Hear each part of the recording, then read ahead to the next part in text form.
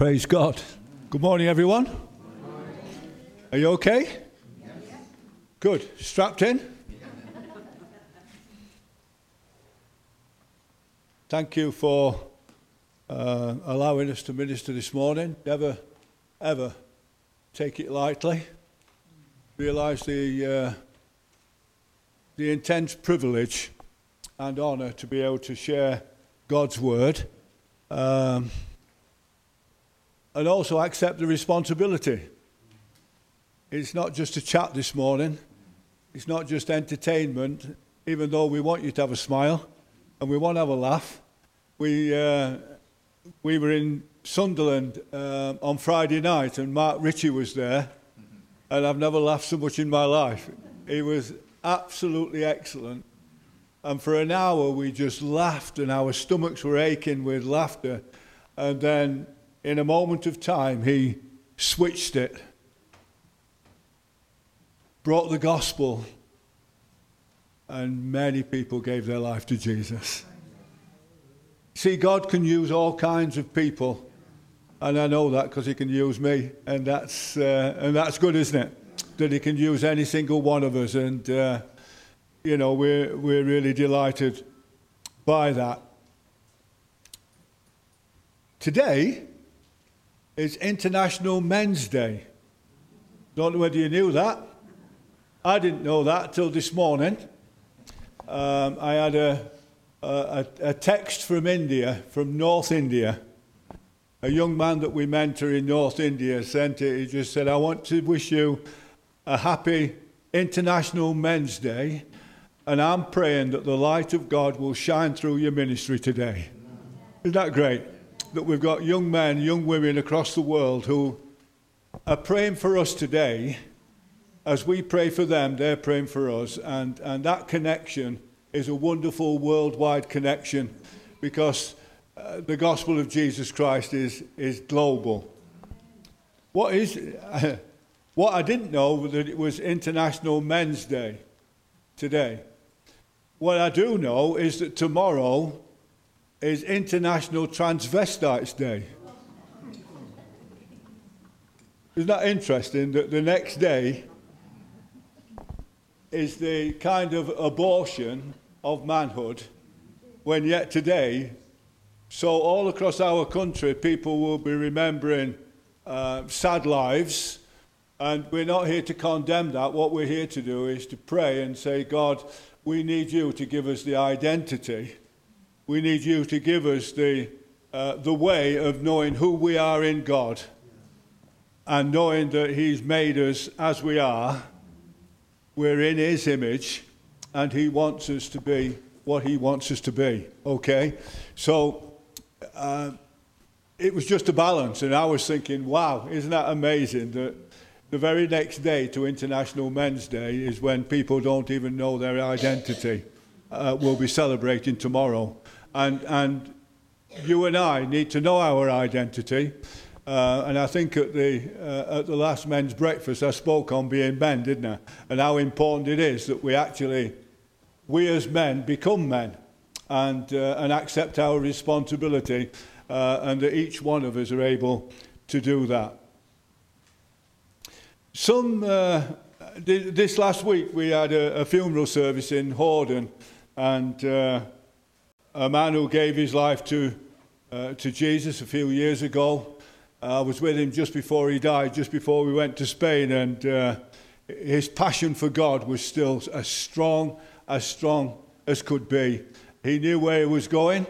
He was clear on where he was going, and it was absolutely wonderful to be able to take his service last Tuesday, Wednesday, was it something like that? Tuesday, yeah. Last Tuesday, and to be able to take his service, that was a wonderful thing. And he sat in church for 7 years before he gave his life to Jesus. He calculatedly worked it through, thought it through, understood what he'd done, and eventually gave his life to Jesus. Where I think that many people actually have a superficial testimony of where they've given their life to Jesus, they hear the gospel, respond in a quick moment in time, and it almost can be that it fizzles out in a moment. But this guy actually considered it, thought it, worked at it, went for a long time through it. Then eventually, when he gave his life to Jesus, his life was absolutely changed, because he knew what he knew, what he knew, what he knew, that Jesus loved him and that he loved Jesus, and that was a wonderful thing. But it was while I was contemplating taking that service on his behalf, and this, of course, the passage of scripture that Madeline's read to us, is often read in funeral services. It's in our book for funeral services and all them kind of things. Don't let your heart be troubled. You believe in God, believe also in me.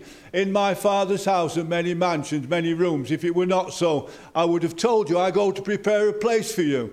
And if I go to prepare a place for you, I'll come again, receive you unto myself, that where I am, there you may be also. It was while I was reading that little passage of scripture that something hit me strongly. It's so well known that often you can actually kind of fly over it, and it almost becomes something that is just one of those texts that we know. There's a lot of texts like that in the Bible that have become so familiar to us that actually we take them for granted. But this is a wonderful promise to each and every one of us. But it's that first statement, don't let your heart be troubled, you believe in God. You believe in God.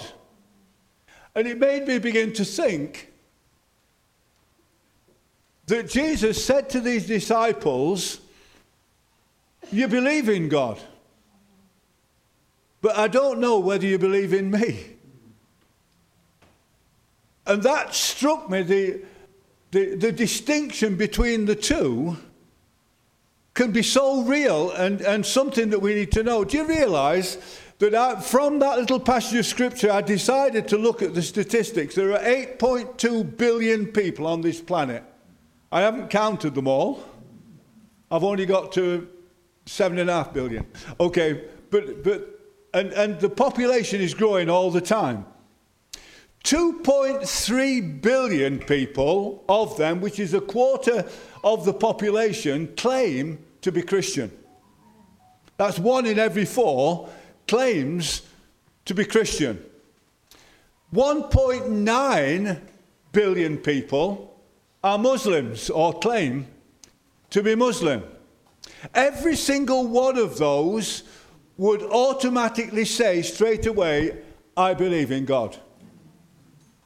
There's one God, that's it. There are 1.2 billion Hindus. And you know something? It's registered that there are 500 million atheists. We think that atheism is the problem, when actually belief in God is the problem. And that's what Jesus said. You believe in God. My problem when I'm in hospital is not atheism, because actually I can deal with atheism. I can deal with people who say, I don't believe in God. We can have something of an argument, or we can have a discussion, or we can talk things through about why I believe in God and why they don't believe in God. When Richard Dawkins came to Northeast to challenge us that we were offering false hope to people, it was great to have a conversation with him, because at least he left the place not wanting to do the film that he was going to do, because he felt embarrassed that actually what we had to offer was more than what he'd got to offer, which is great, isn't it? Because we have something to offer. We have got hope. Yeah. Hope leads to faith. Faith leads to life, doesn't it? And so we have to begin to understand that actually in Britain itself and all across the world, the fact that people believe in God is a problem. It's a massive problem. Jesus said to these disciples, you believe in God. The Pharisees believed in God. The Jewish nation believe in God. Islam massively believes in God. They pray to him 5 times a day.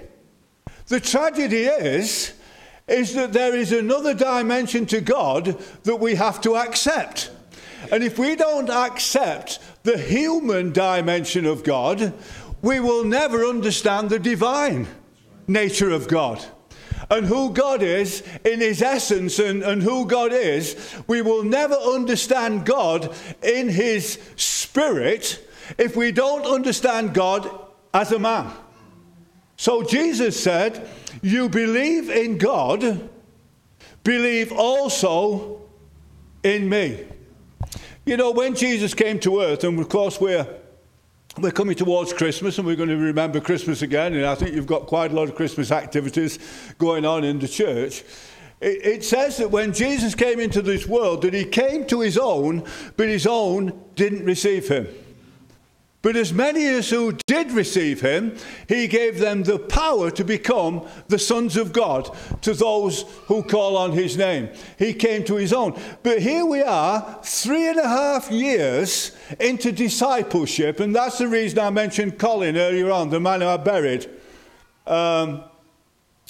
this week. You know, we took the funeral service off, because he spent quite a bit of time calculating who Jesus is. And here we've got a group of disciples who've been with Jesus. They've walked with him. They've talked with him. They've seen the miracles. They've seen all of the wonders that he's done for 3.5 years. They've heard the parables. They've heard the stories. They've been with him. They've slept. They've ate.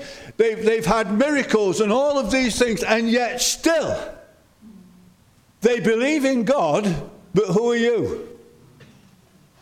No wonder when Jesus says to them, just before this, who do people say that I am? Well, some say you're John the Baptist, and some say you're Elijah. Who do you say that I am? You're the Christ, the Son of the living God. Yeah, Peter, you didn't get that by study. You didn't get that by all the things that you're doing and all of your reading. It was a revelation from God, and by a revelation you understand who I am. But even when I thought about that, it still didn't change his life. Later on that day, I don't even know him. What do you mean? I'm one of them disciples. No, I'm not. And he ends up denying the Lord on 3 occasions. Where am I trying to go with this? What I'm trying to say is, it's possible for us to be part of a church. It's possible for us to come and to do all that we're doing, to have a relationship with God or understand a belief in God, and yet miss Jesus. What a tragedy that would be. What a tragedy it is that Jesus is having to say to these people, I'm going to prepare a place for you, I'm going away. Thomas says to him, Lord, how do we know where you're going? Well, surely, in 3 years of ministry, people know where you're going. Now, another reason why I'm trying to talk on this kind of fashion is that I know that Luke has cast vision again on Thursday night. Okay. The same thing that actually he gave at the beginning of the year. You reiterated it, didn't you? You brought it again. And one of the issues is that often we can be part of a church but not understand where we're going. Do you see what I'm saying? So the disciples, you would have thought, after being discipled, after being part of the whole ministry team of Christ, you would have thought they'd have had at least an inkling of where we're going. One of the great statements when we used to have these wonderful days as ministers, when we used to have business sessions and Dave was chairing the meetings and Cliff was in there and all of us were in there, and at the end of all the debate, Cliff would say, where are we going? That would be the statement, wouldn't it? Where are we going? Because actually, none of us knew where we were going. We'd gone round in so many circles, just going round in circles. And in church life, we can so go round in circles that actually, even though it's been clearly said where we're going, we don't know where we're going. Because we haven't got it. We haven't grasped it. It's not become part of our nature. You see, it was always going to be difficult to become part of the disciples' nature, because there's a sense in which they were heading towards salvation and not really saved. You see, you couldn't be saved until the cross. So they were being discipled from a religious attitude into a new glorious gospel. Do you understand what I'm saying? You see, because salvation, Romans 10 verse 9 tells us quite plainly that salvation comes because we believe in our heart and we confess with our mouth the Lord Jesus, that God raised him from the dead. So they couldn't believe in that because it hadn't happened. So Jesus is discipling them towards the new day of grace, the new day of possibility. But you would have thought they would at least had some idea of where they were going. And that's why it's important that each one of you has some idea where you're going. Not just going to heaven, because actually this Christian life is more than just about heaven. Isn't it? Because if it's about heaven, the moment you give your life to Christ, why don't we just die?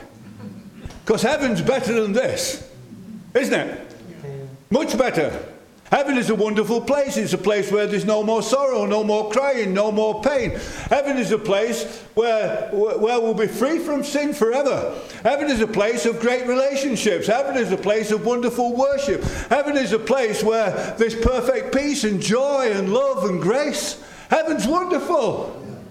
The tragedy is there's not enough people going there yet. And it's important, like Paul said, that even though to be absent from the body, to be present with the Lord is much better. He said, I want to stay here because there's too many people not coming with me. It's true, isn't it? So that there is a passion in our heart to be able to win people for Jesus and for people to know something about it. So when he says, where are we going? Jesus said to him, I am the way. Yeah. I am the truth. I am the life. And no one comes to the Father in which you think you believe unless you come through me. You see, so Jesus is the answer. Not a belief in God, because even the devil believes in God. The devil has a relationship with God, has a conversation with God, probably talks to God more than you and me. Okay, so there's a relationship there, but actually he doesn't submit to God. He doesn't handle God in the right way. He wants to overpower God. He wants to do his own thing, and that's the tragedy of mankind. We want to do our own thing, to go our own way, to turn to our own circumstances, think we can handle it ourselves, and then when we're in trouble, try and turn to this God who's somewhere out there from a distance. You guys sing that, I think, don't you, sometimes? From a distance. God is watching us from a distance. God doesn't want to watch us from a distance. God actually wants to come into our heart and life and to reveal Jesus to us, because Jesus is the only way to heaven. Not just a believing God. Philip said to him, show us the Father. Has anybody ever seen God at any time? No. Moses kind of got a bit of a glimpse of him. Elijah got some side of effects of who he was. But actually nobody saw God until Jesus came. When Jesus came, God came. Yeah. God came. And we beheld his glory, full of grace and truth, John says. We understood who he was, but it took 3.5 years. And still they're at this point in time when they're saying, we want to see God. And Jesus said, I'm here. It's me. If you've seen me, you've seen the Father. If you've seen me. You see, if you can see Jesus, you can see the Father. Because the Father and the Son and the Holy Spirit are one. Now ask me to understand the mystery of that, or ask me to try and put something together to understand the Trinity. All I do know is that the only way that we can really know God is to know Jesus. Jesus is the way. And so the people outside that we speak to, we have a problem with. And the problem is that they believe in God. Oh, I believe in God. And so we've got to present Jesus as God, manifest in the flesh. We've got to be people who openly declare Jesus, because Jesus is the only way. Jesus is the only answer.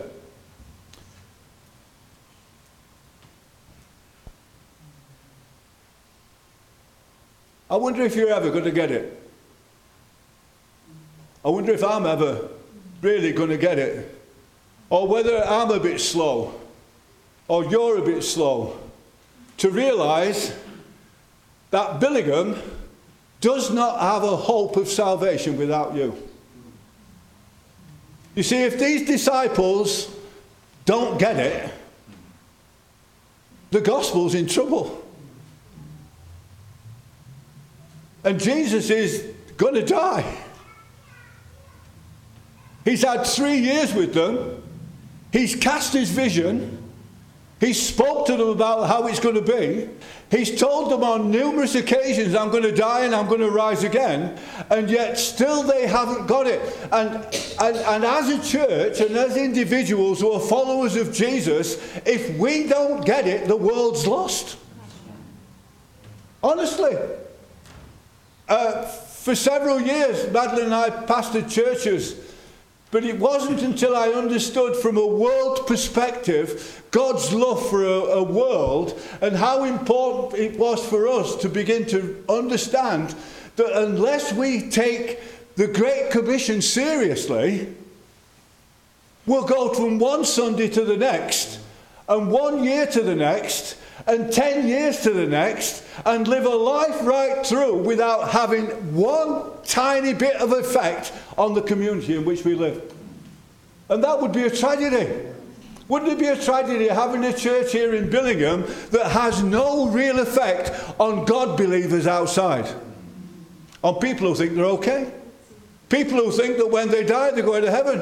Oh, well, I've lived a good life. I do believe in God. I believe somewhere out there. I mean, we've got Alcoholics Anonymous who believe in a higher power. Jesus is the one who sets us free.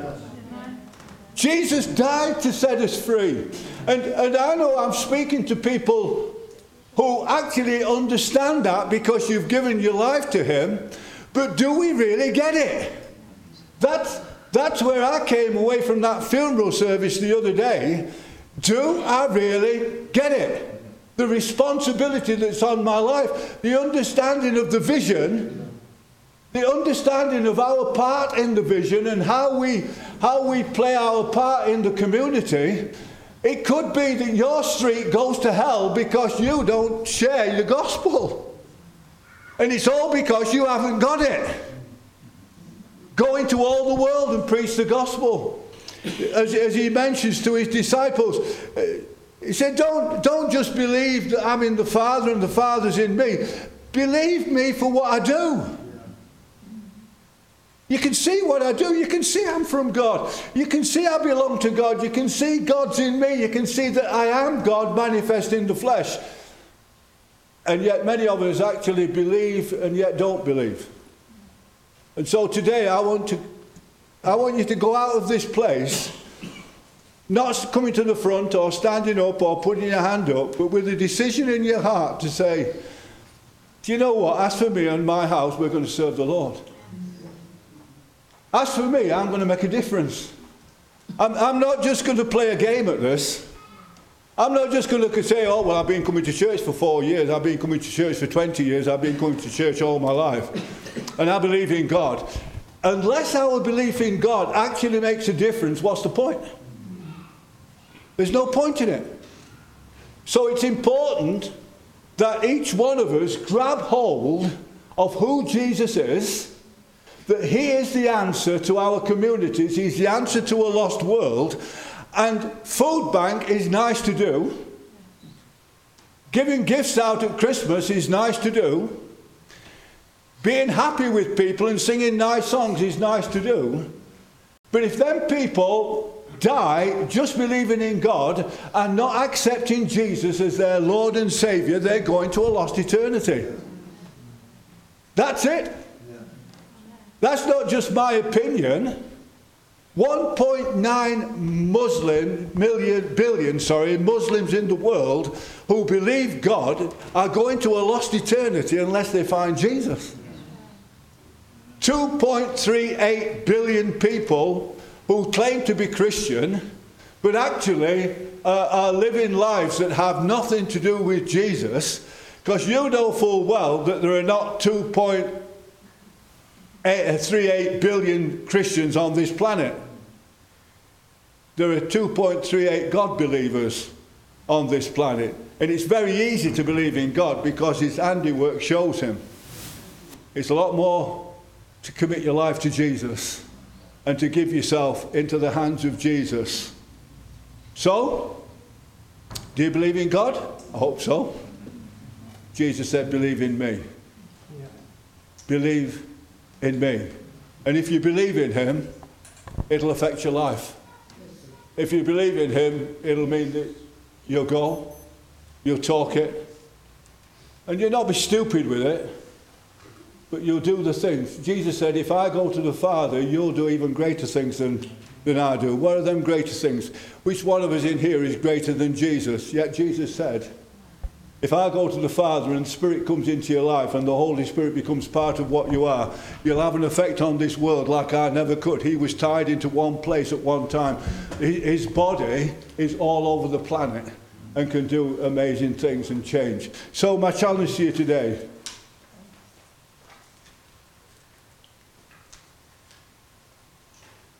is to accept Jesus, to get his vision, to flow in line with the vision of the church, to become partners in the gospel, that this fellowship becomes an engine firing on all cylinders to change Billingham and the nations of the world. Madeline and myself used to sing a song years and years and years ago before ever we came into the ministry, and it went like this. We're in a great race to put rockets in space, but the needs of our souls we're refusing to face. I search myself through for a purpose that's true, because life is one hectic chase. There are Minis and Jags, booze, drugs and fags. Money comes easy without any snags. Position to win with a pension thrown in, but life is empty and drags. To conform is the way of this world of today, a world of sick humour and moral decay. Love's easy and free, the experts agree, but life is spinning away. Someone show us the way. I'm lost. I'm needing to know the tangles of doubt, what life is about. What answer will anyone show? You see, if a God could just dwell on earth for a spell, a God who could save from the boredom of hell, and if life could be shared by a Saviour who cared, then why does nobody tell?